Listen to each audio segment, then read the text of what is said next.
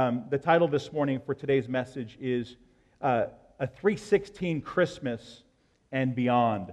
A 316 Christmas and Beyond. This is a series that we've been going through. We're taking some of these verses that have the 316 on them, and of course they're gospel-centric, and we're going to go through one this morning. It'll be 1 Timothy 3:16. Again, 1 Timothy 3:16. So if you get there, put a thumb there or mark it, and then I'll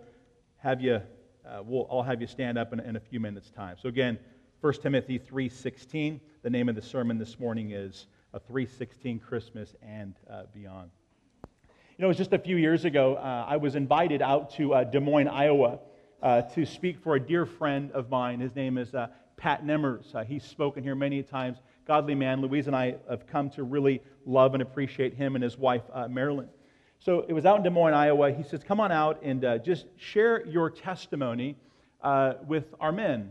We're doing this big men's event called the Steak and Corn thing, and hundreds of men come out, and they just talk about what Jesus Christ is doing in the life of some of the new converts, if you will, and then, of course, the gospel presentation is given. And as I began to introduce myself to many of the people, they're very friendly. They became very fascinated that I was somebody living and breathing from the state of California. They'd heard all about people from California. I could tell how fascinated they were, so I opened up my talk with them by just saying, hey, I know that you've heard a lot of things about California. I just want you to know that everything you heard about California is true. And that seemed to get them to lean in a little bit. But eventually I got to sharing with them my personal testimony. And God, by His just amazing grace, saw to it that He would use my testimony to bring to a saving faith a scientist, a businessman who happened to be in the crowd on that evening. I was encouraged by what God did, and it was certainly buoyed my faith up. That happens when someone comes to a saving faith. You're encouraged because you see the fruit of something. And I should be encouraged because what does God's Word say in Revelation 12:11? It says, and by the word of their testimony. And by the word of their testimony. In other words, we've got to share our testimony, and God uses the testimony of those who've been truly regenerated to bring people to a saving faith. It's important, and we need to do more of that in the life of our church. But I was also familiar with Romans 10:14 through 15, and it says this, and how can they believe, talking about unbelievers, how can they unbelieve without hearing about Him? And how can they hear without a preacher? And how can they preach unless they are sent?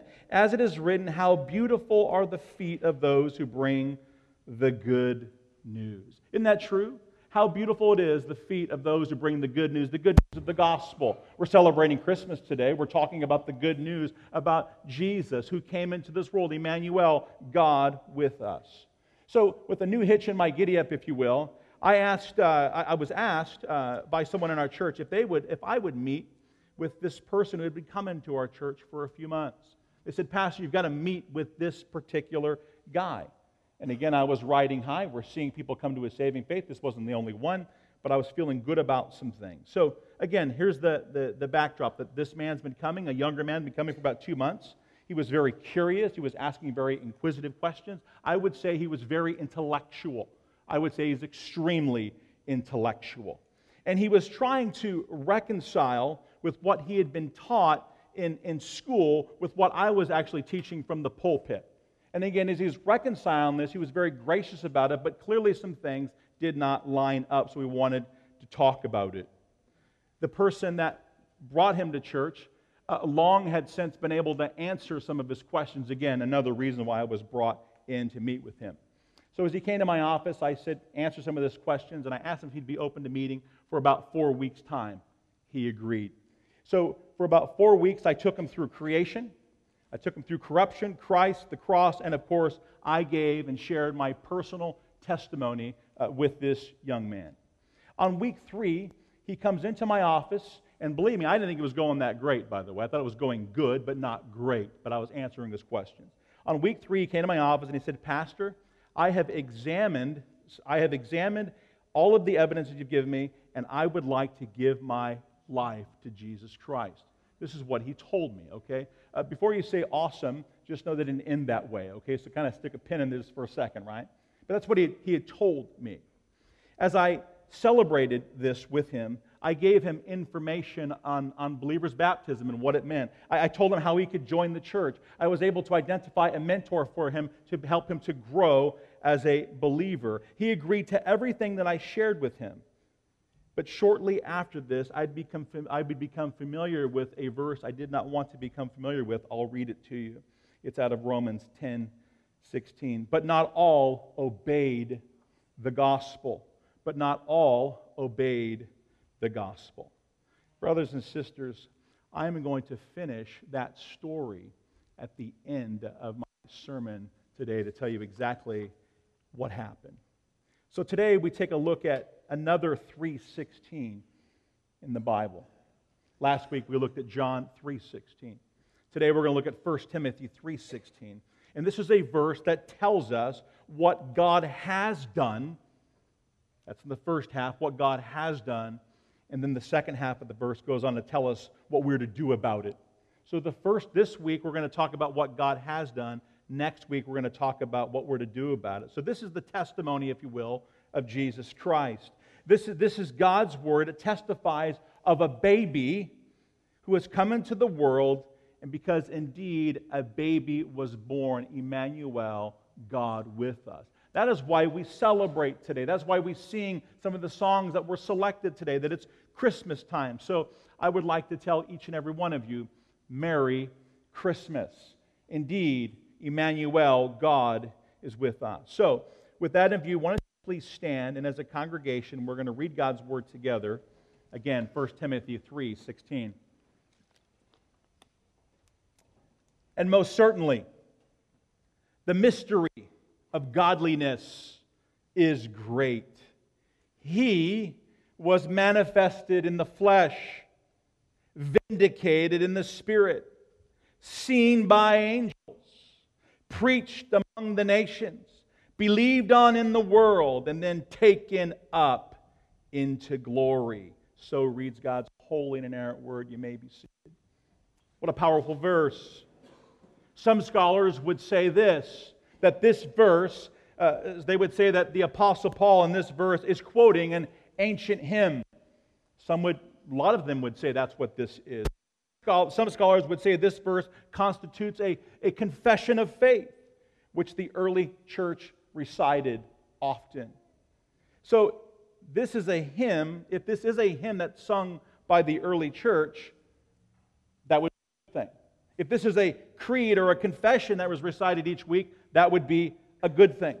All of these things are good things. Are they both things? I really don't know. We don't really know exactly what it is that they did with it. We don't know. There's a lot of opinions on it. However, what we do know for sure is the verse itself is crystal clear. The verse is clear. It's crystal clear, and it's broken up for us, or broken down for us, in 6 lines, okay? So this is going to really come alive to you. So it's broken up in 6 lines. I'm going to really put the cookies on the lower shelf for you. So line 1, take a look at it. He was manifested in the flesh, okay? If you look at your verse, that's what it says. He was manifested in the flesh. He was manifested in the flesh. Line 2, he was vindicated in the spirit. Line 3, he was seen by angels. Line 4, he was preached among the nations. Line 5, he was believed on in the world. In line 6, he was taken up in glory. What do we have there, folks? We got the gospel again in miniature. This is the gospel. This is the gospel for us in this tight verse that some would say would be a bit obscure. If you think it's obscure, that's good. Now you know it's not obscure. Right? It's no longer a mystery to you, right? So this week we're going to take a deep dive into the first 3 lines of this beautiful verse. And then the following week, next week, we're going to look at the remaining 3 lines. That's how much is packed into this verse. So Paul starts out the verse by saying there is a great mystery. Did you notice that? There's a great mystery. And look at it. It says, and most certainly the mystery of godliness is great. A mystery is something that human reason could not figure out. That's what a mystery is. It's something you can't figure out. This is a mystery that needs to be revealed, right? We need the revelator. We need to understand, right? But a secret, this is a secret, if you will, until God reveals it to His people, right? So it's a mystery until it's revealed to God's people. But you see, according to this text, according to the Bible that you have in your hands, we know this. But this mystery is no longer hidden from us. It has been revealed because this mystery has been, again, first three lines, has been manifested in the flesh, has been vindicated in the Spirit, and has been seen by angels. It has been revealed. Who? The personhood, the second member of the Trinity, Father, Son, and Holy Spirit. Jesus is being revealed to us. This mystery is Jesus Christ, the one who has been revealed to the entire world. The mystery that I speak of this morning is the answer to life. People seem to be looking for an answer. If I only knew this one thing, what is the meaning of life? The meaning of life is in Jesus Christ. He is the meaning of life. He is why we exist. He is why we move. He is why we breathe. The mystery is the answer to the meaning of life. But this mystery does not equate to being difficult to understand. It's not meant to be digital. It's not meant to be an algebra problem for you this morning. Paul, the Apostle Paul, the writer of this letter, is simply stating that this is something of supreme significance. That these are the facts, that God has come into the world. He's come into this world as a baby. And God has sent His precious Son as a gift to us. A gift to us. The Scripture declares that all that hear the Word of God are to open up this gift of God. The Scriptures declare this morning, don't leave metaphorically this gift under the tree when you hear the glorious gospel. That God is calling all men and all women to respond to the good news, the hope of the gospel, which is Jesus Christ. Brothers and sisters, Jesus Christ is the only way of salvation. There is no other way of salvation, only through Jesus Christ. God has sent His Son. This gracious gift, this kind gift was given to us by God, and He gives it to us freely, but it was a costly gift.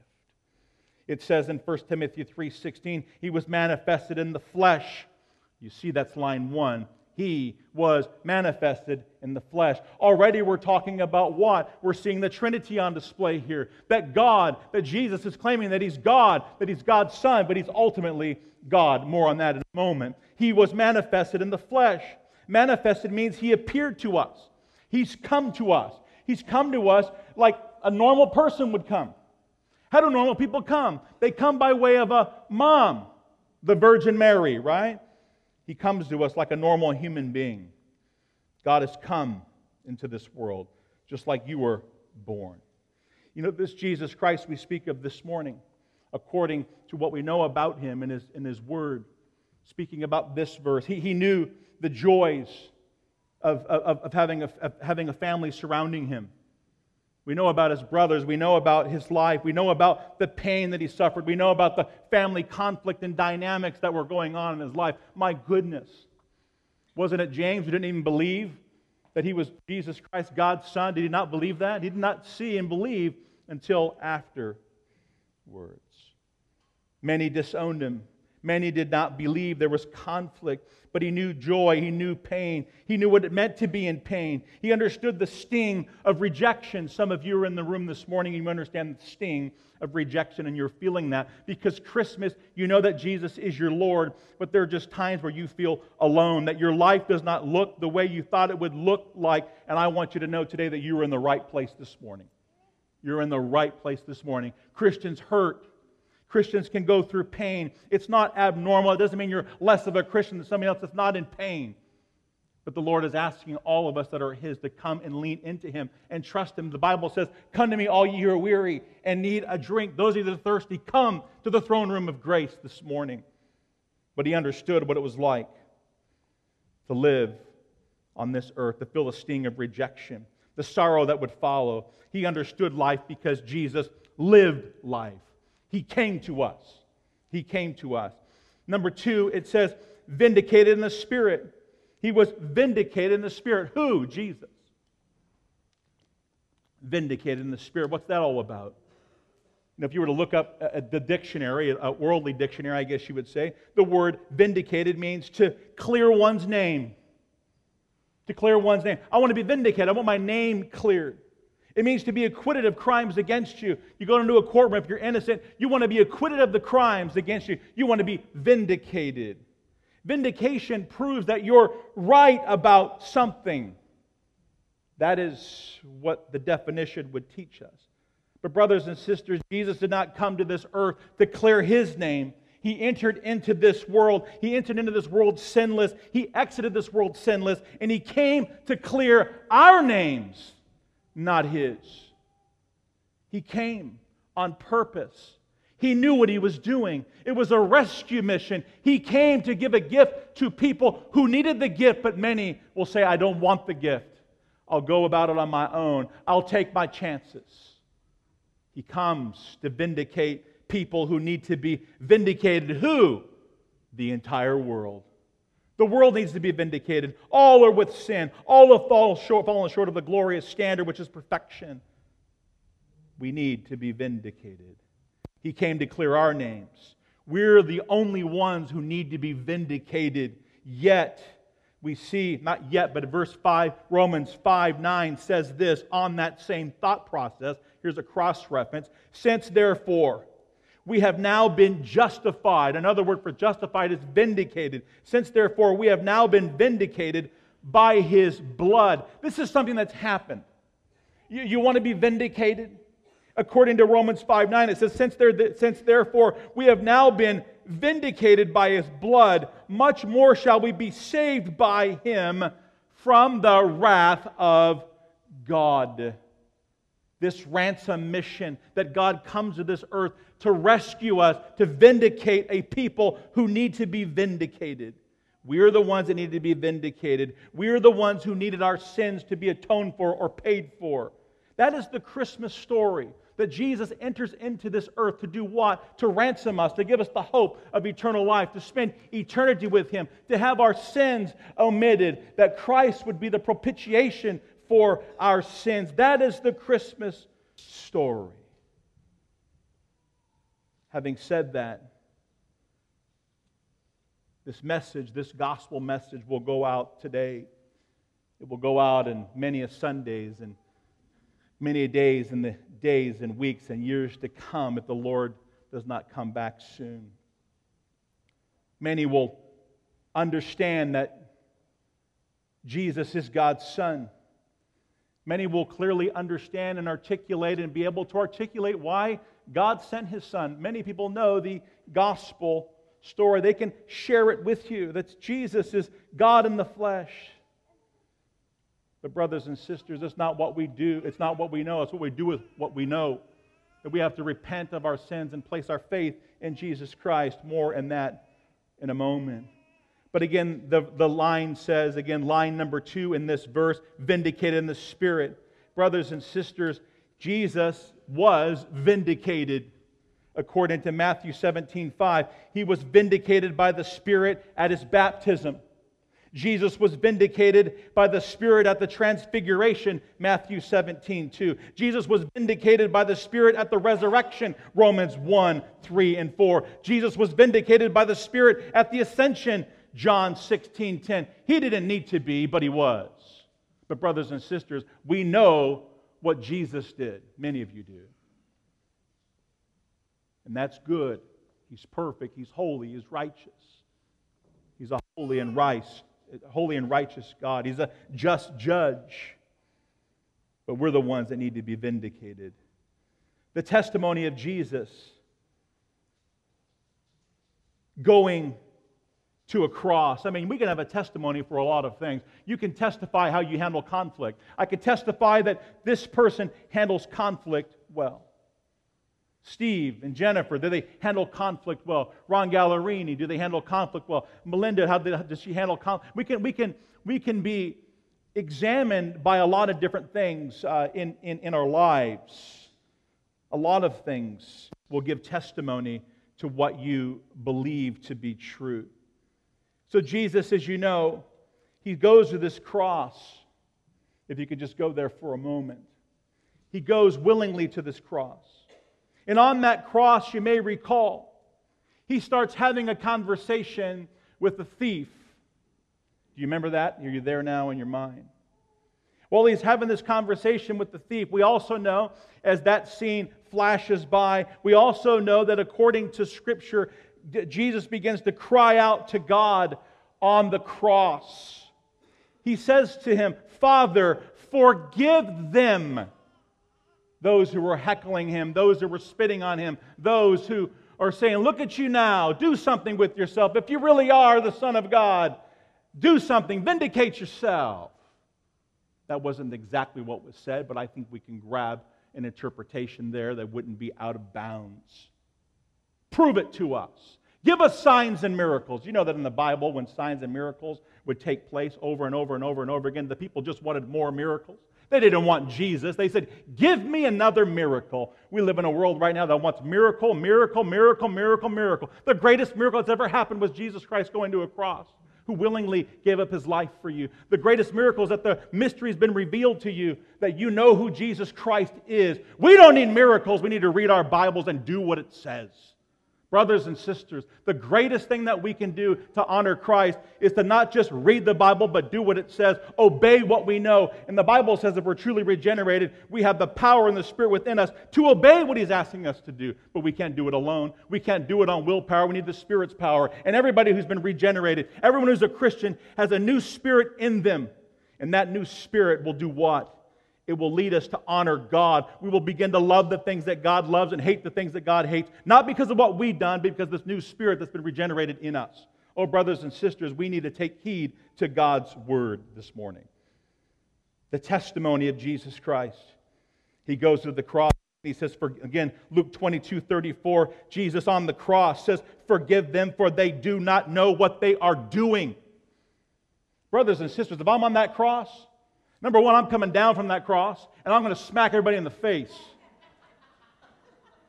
I don't have this type of discipline.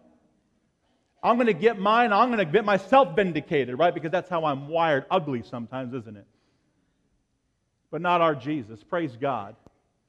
Jesus came there for a purpose. He would not come off mission. He would not be distracted. He would not come down because man said to come down. Think about it, that Jesus Christ, this is God, the same God who put those lips on those men who were cursing Him, is the same God that could have done anything that He wanted at any time, and He chooses to stay on the cross. Brothers and sisters, as you heard many times before, it was not nails that kept Jesus to that tree. It was love, His love for a people who needed to be vindicated. Brothers and sisters, that is the Christmas story. We needed to be vindicated.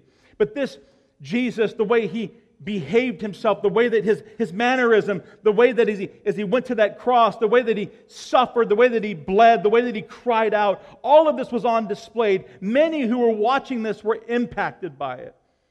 The time would come when Jesus would breathe His last on that tree. Jesus said the words, "It is finished. My people have been vindicated." Who's His people? Those who would repent of their sins and place their faith in Him. The evidence of our salvation is not that we believe. The evidence of our salvation is that we will finish what He started. In other words, there needs to be evidence, not by works, lest no man should boast. But someone that's truly regenerated loves God, and there's evidence of it. Who was impacted? Matthew 27:54 says this, "When the centurion and those with him who were keeping watch over Jesus, they saw the earthquake and the things that had happened, and they were terrified, and they said, 'Truly, this man was the Son of God.'" Powerful. They see that Jesus is the Son of God. How would they come to this conclusion? Jesus was testifying to who He is. Brothers and sisters, let me help all of us with something, your pastor included. When we live our lives needing to be vindicated by those who have sinned against us, we are essentially demanding justice this side of eternity. We're demanding it. Lord, we may not say it this way, but Lord, I need to be vindicated. Brothers and sisters, that is a fool's game. The gift of Jesus Christ, this gift that was given to us, this Emmanuel, God with us, this gift is not going to keep you from all your troubles. The Bible says you will have troubles. That's what God's Word says. The gift of Jesus is simply this, that your sins have been atoned for. And now, when the troubles come, and they're coming, baby, those troubles can be cast upon Christ, that He will carry your load. We sometimes try to take the load away from Him, but we always know that we're to give it back to Him, because that is obedience, that God will carry the load. He will do the heavy lifting. Some of you are tired carrying your own load. And the Lord is saying, come to me. Are you weary? Are you thirsty? Are you tired? Have you finally given up? It's a beautiful thing to give up. Give up. Give it to Christ. You don't need to be vindicated this side of eternity, but know this, there's a day coming, there's a reckoning coming where you will be vindicated. That God will see to it that justice will occur because God, according to God's Word, is a just judge. He's righteous. He's the most honest judge you'll ever come in contact with. Trust me, and that shouldn't be too hard in this world, right? But He really is just. He really is who He says that He is. That He's upright, that He's holy. And He will justify His people. Brothers and sisters, if you are in Christ, the Bible teaches us that He is our advocate. That He, Jesus, literally sits at the right hand of God the Father and He prays for us. He petitions for us. Do you realize that? In your day of trouble, in your day of turmoil, in your day, maybe right now, Jesus is praying for you. He's your advocate. We become His people and He becomes our God on that day of salvation. Not because of what we did, but because of what He has done. Going to a cross, taking our sins upon Himself, and then resurrecting Himself from the dead 3 days later. Brothers and sisters, the tomb is empty. It is empty. So what have we learned so far from this verse? That the mystery has been revealed. Jesus Christ is God's Son. That He was manifested in the flesh. And He was vindicated in the Spirit. And now we see, according to line 4, that He was seen by angels. This is significant. This is very important. He was seen by angels. Seen, this is the word in which we get our word eyeball. Okay? This is where we get it. Jesus was eyeballed by the angels, as Ray Stedman said. They had watched Him, the angels had watched Jesus all the time. They were obviously studying Him. That was the idea in this verse here. The Bible teaches us that angels were present at the birth of Jesus. We were singing about angels. The angels were present at the birth of Jesus. The Bible teaches us that angels were singing when that baby was placed into that manger in that cold and dirty barn. The angels were singing. The Bible teaches us that the angels were with Him and provided strength to Him. To who? Jesus, during the 40 days in that 40 days of temptation that we read about, right? He was being tempted by Satan, but the angels were there. The Bible teaches us that Jesus was in agony, and as He began to pray, He prayed and drops of blood began to fall from His face in the Garden of Gethsemane. Scripture teaches us that the angels were there. The Bible teaches us that the angels stood at the tomb of Jesus. Do you remember that account? Oh, but brothers and sisters, I'm giving a lot of attention to the angels. The Scripture speaks to it, but let me just be real clear here. The star of this show is Jesus. You see, the Bible is a story about God. It's a story about God. Everything points to Him. And this Jesus Christ who came, He came to give us this gift. Is it a gift that you have opened? Is it a gift that you have received? Or is it a gift that you're still considering? The Bible teaches us that angels stood at the tomb of Jesus. The Bible teaches us that angels watched Him ascend into glory as they sent the disciples back into Jerusalem. Angels are amazing in God's Word. You see, these angels, they knew the power of Jesus. They knew His majesty. They knew His greatness, but they did not know about His forgiving love. They didn't know. Jesus was seen by angels. Has He been seen by you? Has He been seen by you? Have you laid your eyes upon Jesus? Some of you were saying, this is familiar. I've heard this sermon before. It sounds like the gospel I've heard 15 times in my grandpa's church in Oklahoma or whatever. Okay, you know the gospel. Praise the Lord. But have you laid eyes on Jesus, and have you opened the gift that He gives? At the beginning of my sermon, I told you about a young man. This man who was inquisitive. He was curious about Jesus. He was intellectual. He was highly smart. I mean, he's smart, okay? And I thought he was a good guy, by the way. I really enjoyed having a conversation with him. We had many conversations. Again, as I shared with you, we started our conversation with the creation account in Genesis. We walked through how sin entered into man, talking about Adam and Eve in that garden. We talked about how when sin entered into man, that the Lord had said that the world was now under a curse, that you can expect a lot of bad things to happen in this world. You see, people forget that. When people say, "What do bad things happen to good people?" we forget what God's Word says. God's Word says there are no good people, just people that are sinful like you and I. The Bible tells us clearly that this world is under a curse.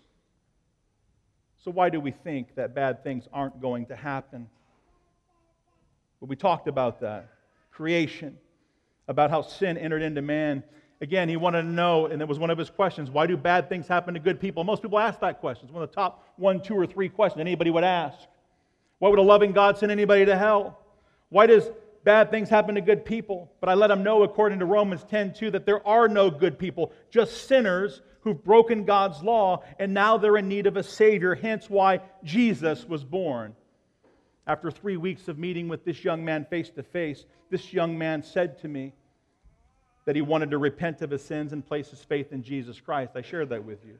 He understood that Jesus had the authority to take away his sins and to make him righteous or justified before God. He knew these things.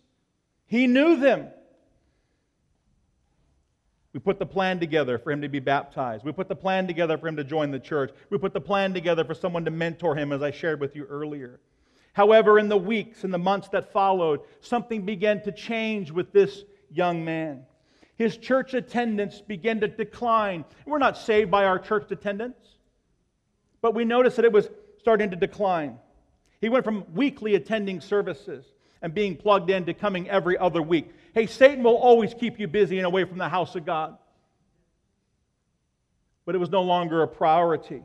You know, he said what most people would say. Maybe you have said this. I know I have. Well, I'm just been really tired. You know, work has been overwhelming. Who doesn't have work that's overwhelming? Everybody does. I'm tired. The job is stressful. My family's stressful. Everything's stressful. Anybody feeling me? He then began to share, well, no, it's actually worse. I actually have this issue now and this issue now. And all of it could have been true. But I just described many of your lives right now. Then 8 months later, he stopped coming to our church. He stopped reaching out to those who were reaching out for him, who wanted to care for his soul. And after 3 years, we had an event in our church just a few weeks ago. I invited him to come. And he responded this time. His words, and I quote, "I really appreciate you in the church. However, I want you to know that I'm no longer a Christian." Well, brothers and sisters, here's a question that I have for you. I just want you to consider it. Was he ever a Christian? I would say no, as the Bible teaches us in 1 John 2:19. Allow me to read it to you. They went out from us. This young man went out from us, but they did not belong to us. For if they had belonged to us, they would have remained with us. However, they went out so that it might be made clear that none of them belongs to us. This young man had the mystery revealed to him, just like you have had it revealed to you.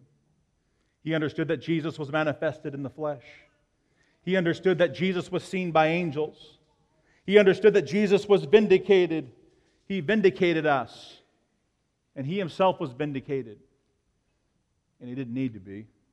He understood what you understand. However, in this particular story, it's sad because He took this gift. He unwrapped the gift metaphorically. He examined the gift. He considered the gift. However, He decided, after looking at the gift and examining the gift, He decided to put the gift back under the tree because He realized something, that this gift was going to cost Him something. And Jesus wasn't worth it. You see, He liked Jesus, but He didn't love Jesus. Is that you this morning? If you were to stand in front of God this morning and you knew that it was time, you're going to stand in front of God, are you going to stand in front of Him? And are you ready to meet Him? You're going to stand in front of Him. Are you ready to meet Him? We can get over on our wives, we can get over on our husbands, we can get over on our friends. We can never get over on Jesus. Brothers and sisters, do you know where you'll spend eternity? Today I encourage you to consider this gift that was given to us, this baby, Jesus Christ. And understand, yes, it's the free gift of salvation. However, it was costly. This is amazing grace on display. What are you going to do with this amazing grace? So, brothers and sisters, what is your testimony today? Some of you, I know, love Jesus Christ, and you celebrate today, you sing, you're in that mood of like, oh, thank you, God, for what you've done for me. I rejoice. I'm a sinner saved by grace. Others have thought about it, and your testimony doesn't include Jesus because you're not sure about Him. Today I pray that the mystery has been revealed and that today you will trust Christ while He may still be found. The gift of God is Jesus. The gift of Jesus, the gift of God, Jesus, is for you. The gift is one that if you're given this gift, you'll never want to return it. You don't lose your salvation. Never had it to begin with. Because the evidence that one is saved is they're regenerated and they love God. And you'll know it. Not a perfect repentance, but you'll know it. What are you going to do with this gift? If you're in Christ, celebrate His gift. Rejoice. But if you don't, I would encourage you, take the gift. Fall upon Christ. Repent of your sins. Place your faith in Him. And it'll be the greatest Christmas you've ever had in your life. Brothers and sisters, the gospel is Jesus Christ has come into this world as a baby. He came and He was slaughtered for our iniquity. He paid the sin price. Your sins were cast upon Jesus Christ. The full wrath of God came down on Him. He was crushed. And the Bible teaches us this, literally quote God's word. It pleased Yahweh, it pleased God to crush Him. Why would it please God to crush His one and only Son? Because of the love that He would have, the love that He has for you. That knowing that this was the only way to make you clean, to free you, He was pleased. And He's accepted that sacrifice, the sacrifice of Jesus Christ. The one that He's accepted. And God today is well pleased with His Son. Where is the Son? He's at the right hand of God the Father. And the day you breathe your last, you will meet Him. And it'll be a glorious day. If you're in Christ as we sing this last song, sing. Sing with a heart that's hopeful, no matter your circumstances. Sing with a heart that's grateful for what He's done, that the mystery's been revealed. And if you don't know Christ, today repent and believe upon Jesus Christ. There'll be people up here ready to pray with you. Blake will be up here. Larry will be up here. Ron will be up here. My wife and I will be at the door. Let them know. If you haven't been baptized today, let somebody know, I want to be baptized. You want to join the church today and say, I want to start taking something serious today, let somebody know. With that said, would you please stand and allow me to pray for you?